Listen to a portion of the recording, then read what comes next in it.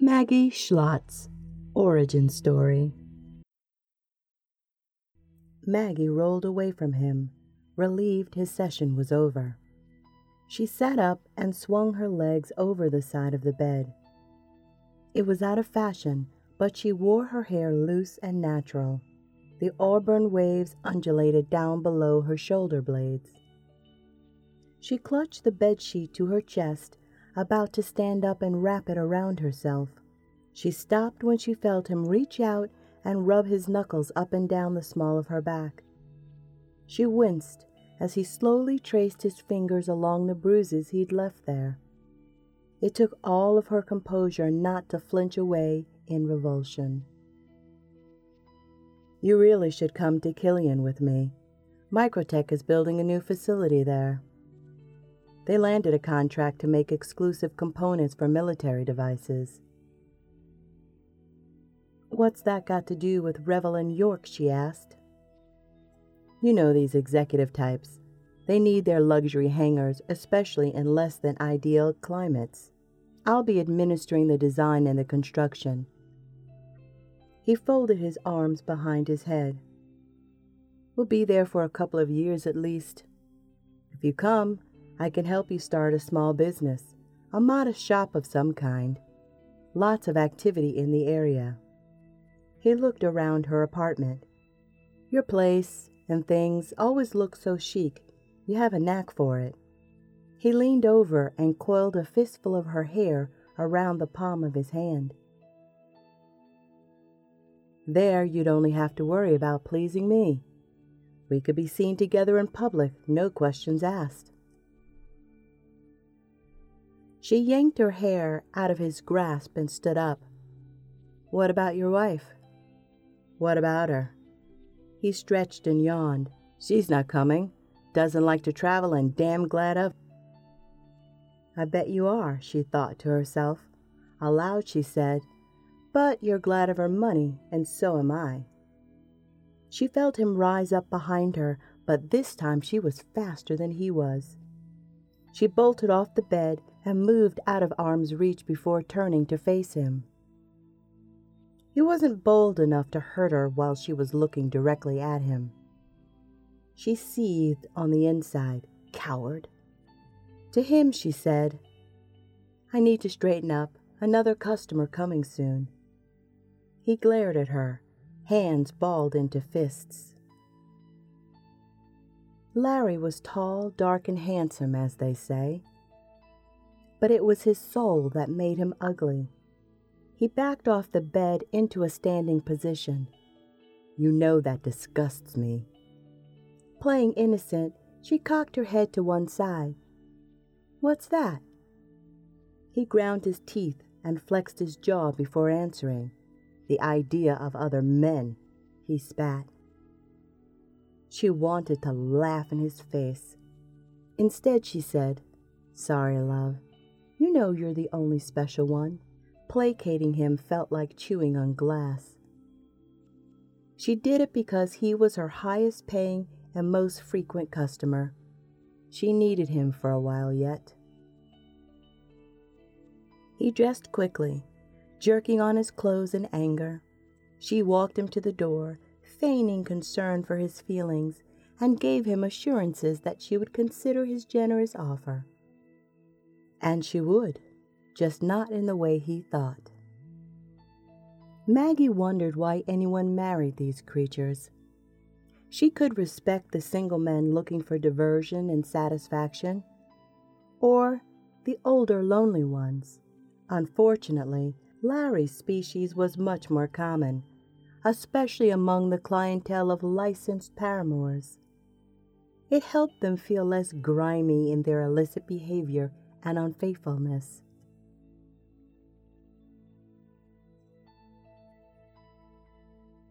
Maggie sat across from Kitty. She was on the sofa trying not to be consumed by the avalanche of brightly colored, fluffy pillows. Kitty was sitting cross-legged on her bed. Her face was heart-shaped and matched her plump, girlish figure. Maggie was her polar opposite, tall, lithe with keen features and almond-shaped eyes that dominated her face. Kitty looked at Maggie expectantly, her bright blue eyes framed by 3-inch artificial lashes that made a clicking sound when she blinked. Her surgically altered lips were set in a perpetually plump pout. "So, what's this idea you wanted to talk about? Haven't heard you that excited in ages." "Larry mentioned something that got me thinking about changing my line of work." Kitty made a sour face. "Larry? Ew. Surprised you're smiling after seeing him," she interrupted. "He has his uses." Teasing, Maggie said, "We can't all have romper room sessions." Waving her hand at Kitty's outfit, she continued, "I don't think they make those in my size." Kitty popped to her feet on the bed, overturning several pillows and life-size stuffed unicorns. She struck an innocent pose and pressed an index finger to the corner of her mouth. In her best apologetic child's voice, she replied, "I know, Kitty sorry, Maggie big limb giant." She spread her arms wide. "Come, Kitty make it all better." They both guffawed. Referring to Kitty's current outfit of pink ballet slippers, thigh-high pink and white striped tights, multicolored tutu, and pink leather bustier, Maggie said, "I don't know how you wear that shit all day."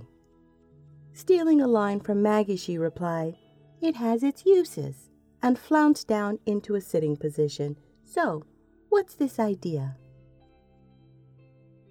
In the past, Larry's mentioned incentives offered to folks who settle on newly terraformed planets or bring new businesses to underserved areas. He's being shipped out to oversee construction of new Revelin York hangars in Killian. He wants me to go with. Would help me start a small business of some sort for income with him as my only client. Kitty's eyes widened in horror. Shaking her finger, Maggie said, "Not to worry. Fuck being tied to that asshole." Patting her chest feverishly, Kitty said, "Thank God. Almost gave baby a heart attack." But his offer got me thinking, though. Why can't we start up a business in a system where subsidies are being offered on our own? Even without a grant, if we could find a reliable lead on a developing community and the inside track on a prime location, we'd be in decent shape. Maggie leaned back for a minute to consider. She looked around Kitty's apartment. It was the same size, albeit themed for her clientele's tastes. Their quarters were larger than average, being corner units. They had space for an oversized bed, formal sitting area, kitchenette, and a bathroom with double-sized shower and a jacuzzi. The coup de grace, however, was the breathtaking view, a feature very few others on the Granada space station had. These suites were usually reserved for corporations, high-ranking government personnel, and military officials. Their ability to acquire them was the benefit of being a licensed paramour paying top union dues. The paramour union bid for and championed getting their members the best accommodations. They argued it kept up one's spirit and attracted a better class of patrons, and they were right. There were many nights when Maggie soothed her aching body and bruised soul by staring out of her apartment's lavish floor-to-ceiling windows. The view of Van from this distance was mesmerizing. Predominantly covered in ice, it was a pale blue ghost in a perpetual night sky of deep space. She could lose herself for hours, watching ships pop in and out of Quantum, arriving and departing from Granada, the largest residential and commercial space station in all of Croshaw. Her life here was far from perfect, but she'd seen worse. Her parents were hard-working but unskilled laborers. Clinging to their faith, they shunned modern birth control options and struggled to provide for 5 children. Her early years was spent in slums of overly crowded, resource-stretched cities. Her teens, living in what amounted to little more than tin cans with oxygen on congested space stations. When she was 18, she set out on her own, determined to have better.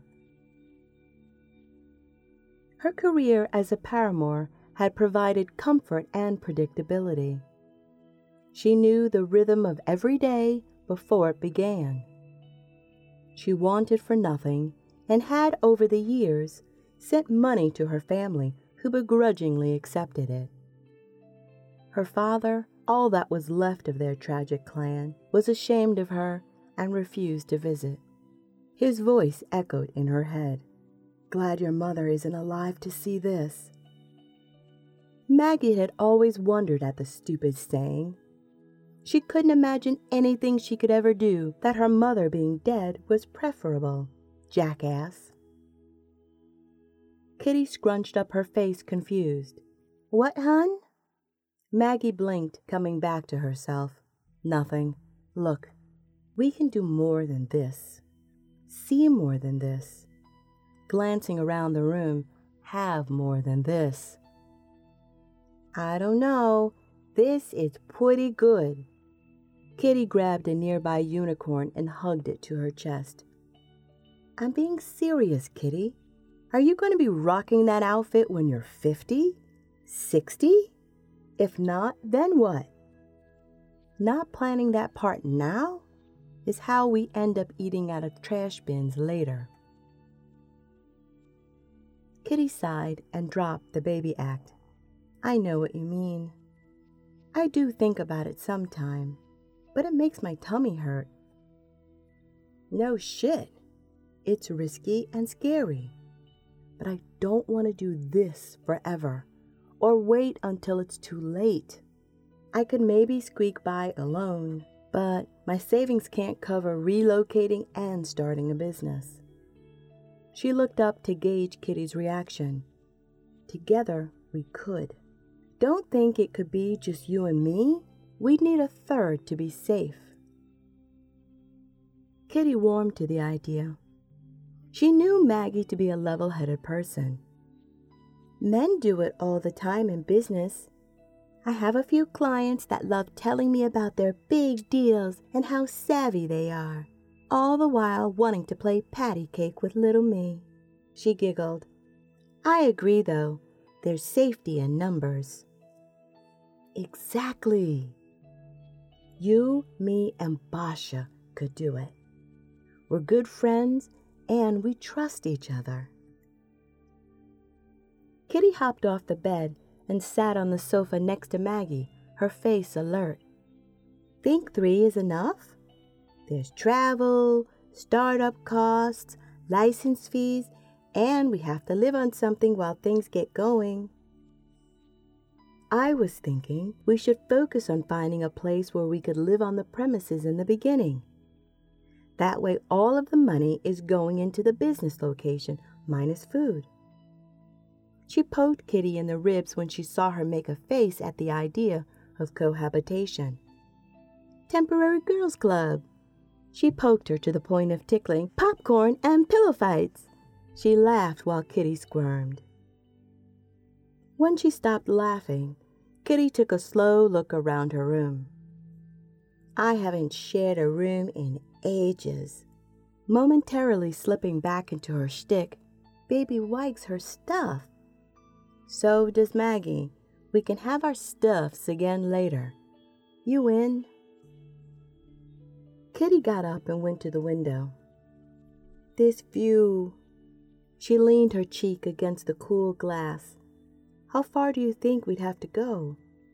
"Honestly, I don't know. It wouldn't be immediate. We can take our time and shop around." Turning back to Maggie, she asked, "How are we going to get the inside track on something?" Maggie looked at her cockeyed. "Come on. You don't think between the 3 of us we can find a client who can scare up some information?" "True." Kitty turned away again. "You in?" "I can't do this without you, Kitty." She hesitated. Don't mean to pressure you, but you, me, and Basha have been each other's rock for years. 2 might could do it, but... Kitty faced the room again and took a deep breath. I'm in.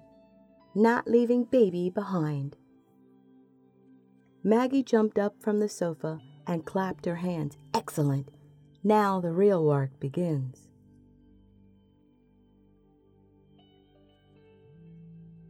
Maggie had waited over 3 hours for the time delay response from Richard. She was sitting at her dining table, half of which served as a desk.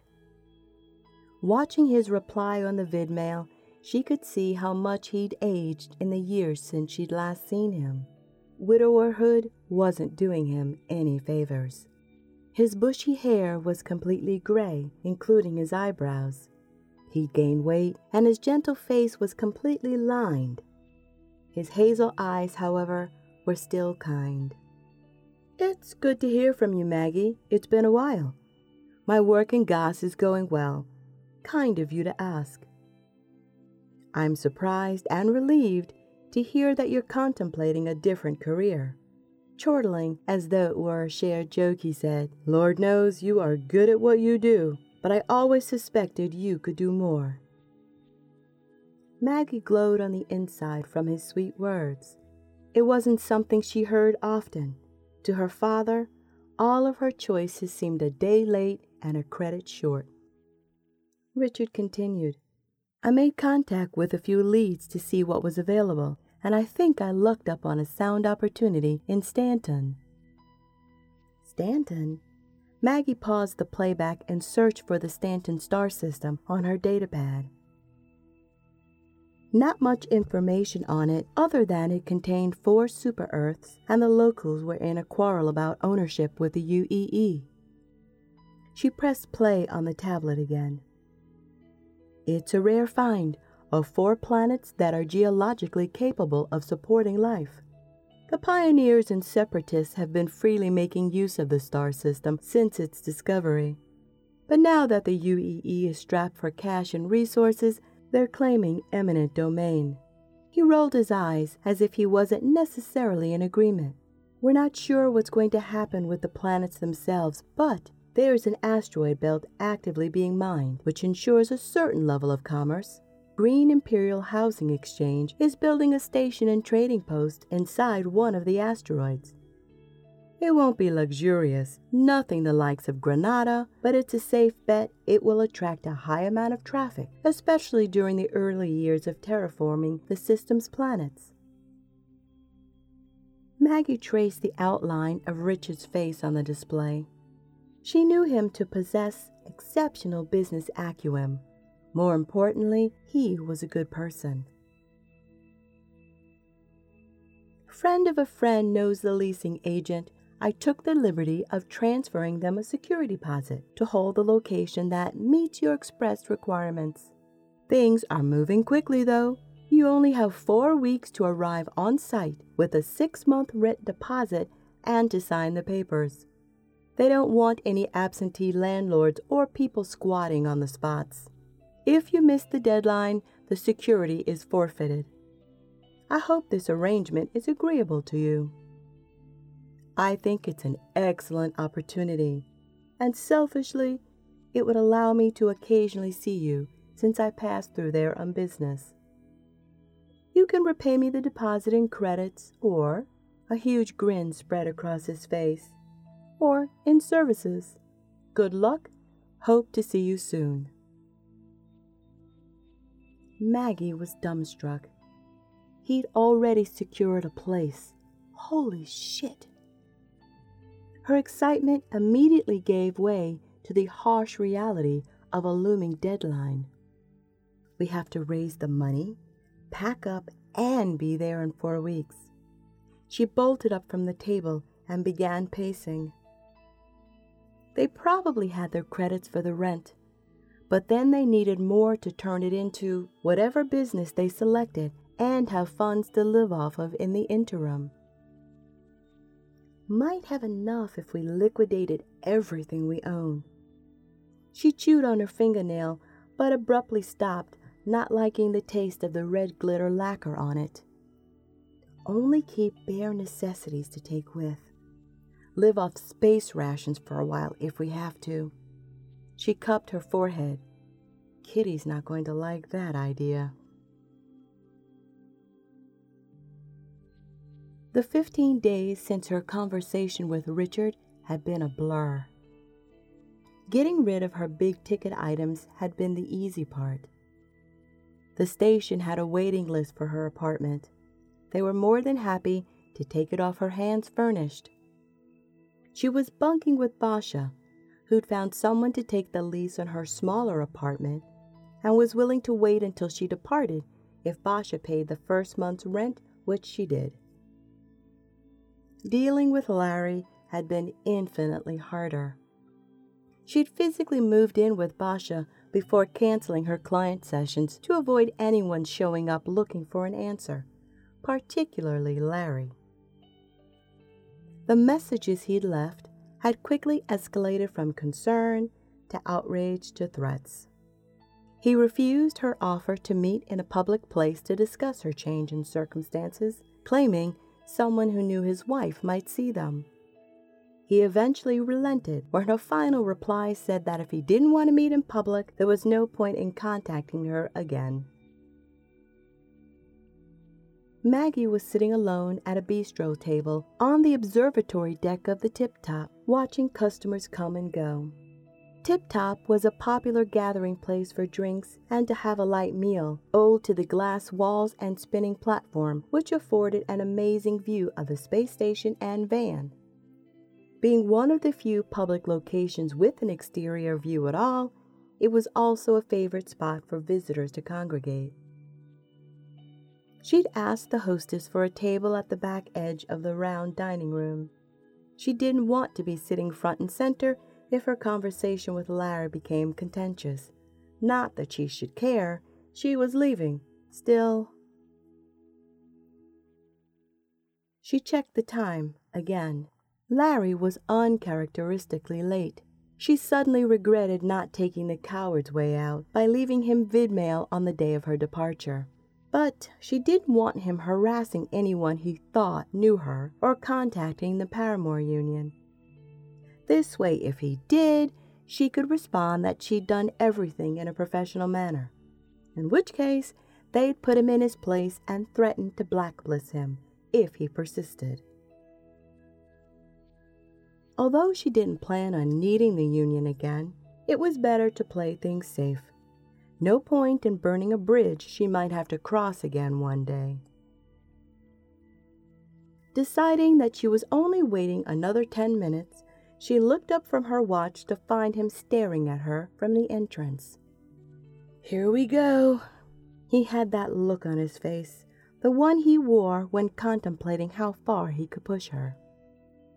Maggie schooled her expression into a mask of calm aloofness. The room was full, with a line of people waiting at the entrance. Occupants were dressed to be on display. She watched Larry weave his way toward her. He wore a chest-hugging shirt, slim-fitting pants, and an aged leather duster. His swagger was attractive, and he knew it. He planted on his patent slanted, sexy smile. They both noticed a few heads swivel in his direction. When he reached the table, he leaned over to kiss her, but she pointedly turned away. "We're not sweethearts," she said. "Could be." "How easily you forget you're married." He waved away the statement and sat down across from her. "That's a circumstance, nothing more." Maggie rolled her eyes. "If you say so." "So, what's the cloak and dagger routine? I've been seeing you for almost 4 years. Or rather, I've been paying you that long." He looked down his nose at her. Maggie wasn't taking the bait, nor was she insulted. She always considered him and all of her clients' business. He couldn't hurt her feelings by stating the obvious. You seemed not to understand my change in status. She sipped at the goblet of red wine in her hand. The new tenant says you've contacted her several times looking for me. She put the glass down and leisurely folded her hands on the table. She doesn't know me. We're not friends. It's a business arrangement of her taking over my lease, period. He put both of his arms on the table when he spoke. You're living somewhere. I'll want that address. He leaned forward with a menacing smile. I'll get it eventually. Station's only but so big. Maggie made a mental note to tell Basha that they needed to be more careful entering and exiting the apartment. Basha's place was on one of the lower floors with modest accommodations and less security. I already told you, the friend I'm with isn't fond of visitors. She works from home. Still claiming it's a she? He asked with a raised eyebrow. Not claiming, telling. She reached for the wine glass, but he grabbed her hand instead. I don't believe you. How are you living? She resisted the urge to jerk her hand back. He was being civil. Well, his brand of civil anyway. On my savings. Like I told you, I'm entering a new line of work and making a fresh start. He toyed with her fingers, alternately rubbing them gently and applying uncomfortable pressure.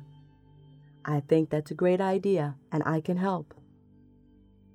I think you missed the fresh start part of that. Fresh means not being a paramour or a mistress. She looked him directly in the eyes. Here was a fact he couldn't refute or weasel around. He laughed. Not likely. Think you're the first whore to say that? She pulled her hand out of his grasp. He narrowed his eyes and looked around to see if anyone was watching. Pipe dream, nothing more. Well, it's my pipe to smoke. She stood up and let her mask fall away. Her eyes raked over him with disgust. I've suspended my license and notified the union about potentially unwanted contact from a client, an accusation they don't take lightly. If you contact me again in any way, I'll notify them and you'll be blacklisted.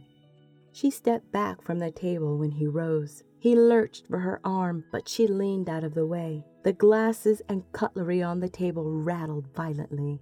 Heads swung in their direction. Conscious of the sudden stares, he said, We'll discuss this later. You'll see things my way before it's all said and done. I promise you that. There was a palpable threat behind the statement, but she refused to let him see her acknowledge it. So, she tossed her hair and laughed. Bye, Larry. Fearful of Larry's threats, Maggie convinced Kitty and Basha it was better to be gone as soon as possible. They each took extra care when leaving or returning to the apartments. Maggie did her best to conduct as much of her final business as she could using video conferences. She sold her remaining possessions through a third-party merchant to avoid sharing information with potential buyers.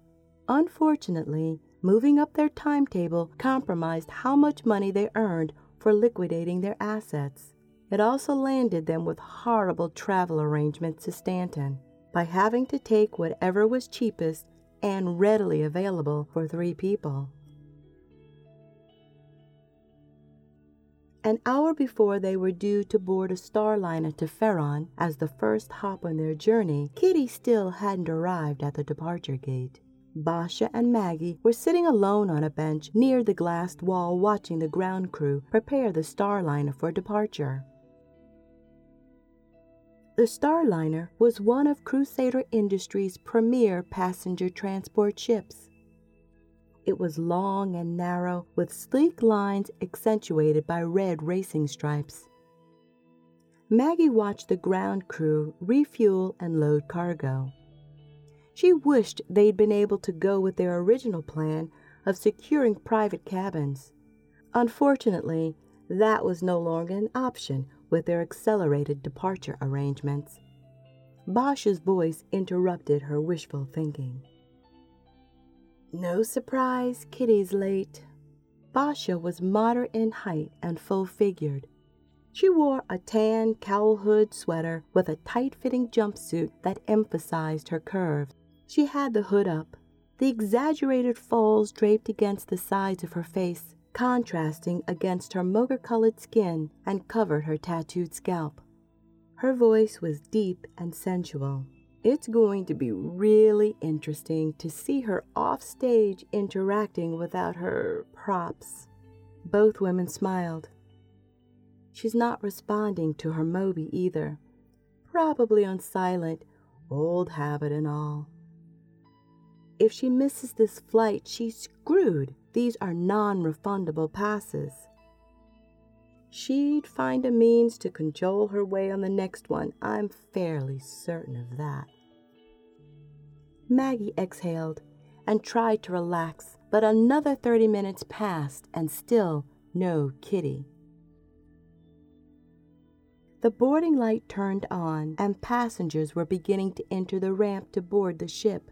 Maggie and Basha were near the door, standing off to the side, craning their necks looking for Kitty. Maggie gasped when she spotted her. She grabbed Basha's hand and squeezed it so hard her knuckles turned white. What the? Maggie's mouth fell open. She saw Larry arch his eyebrows and smirk while holding Kitty in a death grip slightly in front of him. One side of Kitty's face was red, her eyes were watery, and her upper lip quivered. Think fast, Maggie screamed inwardly. Larry abruptly forced Kitty to stop walking, and she almost tripped over her own feet. People brushed past the two on their way to the boarding ramp. He crooked a finger at Maggie and pointed to her and then to Kitty, as if to gesture an exchange. Basha, now fully aware of what was going on, said, "No fucking way! The balls on this fucker!" Maggie watched in horror as he began slowly backing up, heading toward a secluded corner. No way she could follow him there. Realistically, what could he do if she screamed? She didn't think he was armed, but she couldn't know for sure. She suddenly remembered a prime lesson from self-defense training about never allowing yourself to be taken to an isolated location. Her mind raced. Wouldn't he just let Kitty go if she boarded the ship? Shit! Her stomach roiled. What are we going to do? Basha asked. Maggie was about to say she had no idea when one came to her. She dropped the small valise she'd been carrying at Basha's feet. She smoothed back her hair and walked forward. Behind her, she heard the gate attendant announce, "Final boarding!" She saw Larry sneer when she headed in his direction. Halfway to him, at the end of the line of passengers still boarding, Maggie spotted a young man alone, bringing up the rear. He was wearing a bomber jacket with cargo pants and looked pretty fit. She stopped in front of him and gave him her most divine smile. "I'm sorry to bother you." She laid a hand on his chest. "My friend isn't feeling well and needs help boarding." She pointed toward Kitty and saw Larry's eyes narrow. "That gentleman there was kind enough to help her this far, but he's not boarding." She used a hand to slowly brush her bang out of her eyes and batted her lashes. "Buy you a drink on board if you can give us a hand." The young man's face brightened. "Sure, no problem." "I'm Maggie, by the way," she said while simultaneously hooking her arm through his and moving him along. "I'm Xavier." With an excessive sound of being pleased, she cooed, "Marvelous. Don't hear that one much these days." She noticed Larry stiffen as they approached, and she tightened her grip on Xavier's arm. "Kitty, this wonderful gentleman has offered to assist you to the ship." She kept her eyes trained on Kitty's face, praying she'd play along. "I explained that you're not feeling well and need assistance getting to your seat." Kitty looked the part. Her free arm was hugging her stomach, and beads of sweat were trickling down the sides of her face. Okay, thank you," she stammered.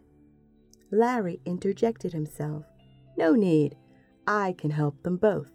Dismissively he added, "You can run along." Xavier raised his eyebrows, bent his head to one side, and cracked his neck. He felt Maggie's grip on his arm tighten when Larry spoke. "Don't think that's possible unless you have a boarding pass." He turned his attention momentarily to Maggie and smiled. "I'm here to help either way." He extended a hand to Kitty, who grabbed it like a life preserver. He felt Maggie begin backing away, and so did he, gently tugging on Kitty. Behind her, Kitty heard Basha say, "Come on, last boarding," with a raised voice, followed by, "Hang on, those three are coming." Good girl, Maggie thought, correctly assuming Basha was pointing them out to the attendant. Larry went rigid, and he momentarily yanked Kitty back to him. Bless Xavier, who didn't let go or give in. He continued tugging on Kitty while stepping backward 1 foot at a time. Hurried footsteps came up behind them. "Excuse me, but you have to board now. Please hurry," the young woman in her black uniform with red trim commanded. Kitty fell forward into Xavier as Larry let go. Maggie grabbed her arm, and the three of them hurried toward the boarding ramp. "Sorry for the holdup," Larry said in a silky voice to the attendant. "I need a boarding pass." Maggie overheard and turned her head in horror. "I'm sorry, this flight is booked. Next available departure is in 3 hours. "I have a standing first-class status. Surely—" "My apologies, sir. There are no seats. As soon as I get them boarded, I'll be happy to assist you in boarding passage on the next flight. Please wait here." She turned and rushed Maggie, Kitty, Basha, and Xavier through the tunnel. While the quartet was walking down the main aisle of the ship, looking for their seats, Maggie turned to Xavier, who was directly behind her. "Thank you. I'll happily buy you a drink or several after takeoff." "You don't have to, but I'll gladly oblige if it's not an inconvenience. Boring flight ahead and not tired enough to sleep through it." They were nearing the middle of the cabin where Maggie knew their seats to be. Spotting the row, she said, "We're over there. Come on by when you're ready." "I'm up a bit further." He walked past them, then turned back to Maggie. "Not to pry, but I hope you have help where you're going. It's easy enough for that bozo to follow you on the next flight." Maggie grinned like a Cheshire cat. "He could if it was our final destination, but it's not. We have many more flights to go. Doing it on the cheap and last minute is taking us via a very circuitous route." She exhaled. "We're good now. Thanks again." He winked at her. "Excellent. See you later." The end.